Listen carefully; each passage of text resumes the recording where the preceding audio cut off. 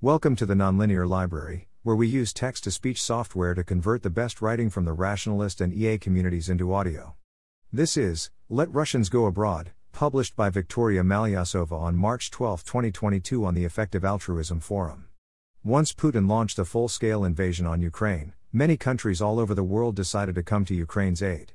They gave Ukraine weapons, imposed sanctions on Russia and offered refuge to Ukrainians fleeing bombings. Voters call on their governments to do more, but the leaders do not want to risk a nuclear war. I have heard that there are some EAs involved in policy in NATO countries, and I want to suggest a policy your countries can implement. It carries no risk of nuclear escalation, does not cost anything and will only make your countries richer, would weaken Russia's economy, reduce Putin's conscription base and steal his technical talent. It will not be enough to stop the war by itself, but it will help. Just like the header says, just let Russians enter your country. Open borders would be ideal, but any simplification of the visa process will help. PSA, I know a brilliant Russian ML researcher who was working on an AI safety grant before the war started. The grant was cancelled due to sanctions, and this is your chance to hire him to work abroad or remotely. Why will this be an effective measure against Putin? The first effect is on the armed forces. Men who don't want to fight will be able to avoid conscription. Soldiers will find it easier to desert if they and their family can escape the country, since the regime sometimes targets dissenters' families. The second effect is to weaken the economy. People leaving the country will stop paying taxes that sponsor the war. And these are not just random people leaving. The immigrants tend to be the people with savings, higher education, in-demand skills, foreign language knowledge and a good grip on reality. The brain drain created by immigration will further undermine Putin's ability to make weapons. It may also undermine Putin's internal propaganda. People who watch Russian TV sound convinced that everyone hates Russians abroad. I had to reassure my dad that I am not abused in Berlin. This may make people feel that they have no choice left but to stick with their president, but offering refuge to Russians will make it obvious that it's untrue. In addition to hurting Putin's regime, immigration can be beneficial to your own country. The benefits of immigration to your country: immigration increases GDP, immigrants are highly entrepreneurial. For example, USA immigrants launch new companies at twice the rate of native-born Americans and create large numbers of jobs. Immigrants are more likely to be young and working than native citizens, so they provide net benefit to government revenues and improve the social safety net for an aging population. I'll try to answer some objections that might be raised against this policy. What if Putin just closes the border? He might, but then all the soldiers guarding the border cannot be fighting in Ukraine at the same time. Won't some Russian immigrants be spies? Yes. But, as the science writer and aerospace engineer Robert Zubrin points out, anyone doing classified work has to go through a security clearance process.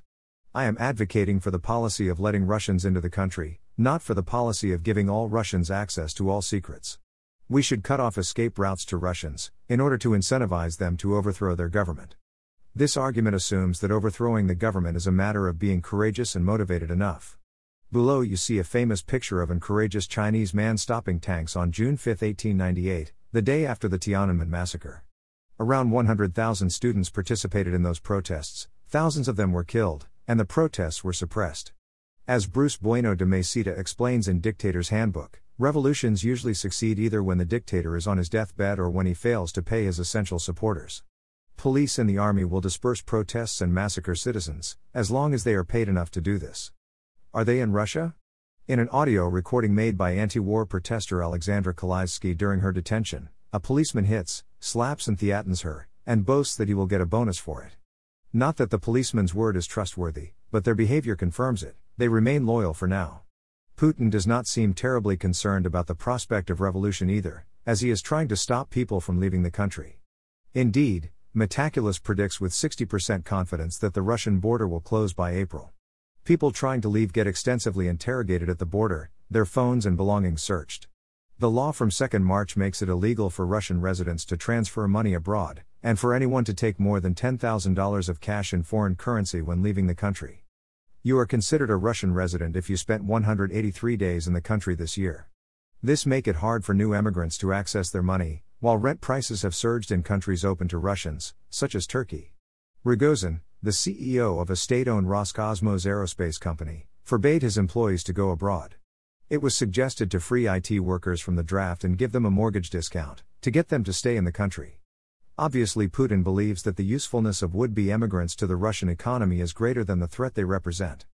So he is trying to keep them in. Anyone stopping Russians from leaving is helping Putin. What about the people from all the other countries? Shouldn't we open the borders for them, too? I believe that borders should be open for everyone. But big changes have to start somewhere. You start by inviting Ukrainians and Russians. I predict that this will prove beneficial for your country, and the voters will see it. This success allows you to push for more immigration. Or, if my prediction is wrong, you can stop there. Thanks for listening. To help us out with the Nonlinear Library or to learn more, please visit nonlinear.org.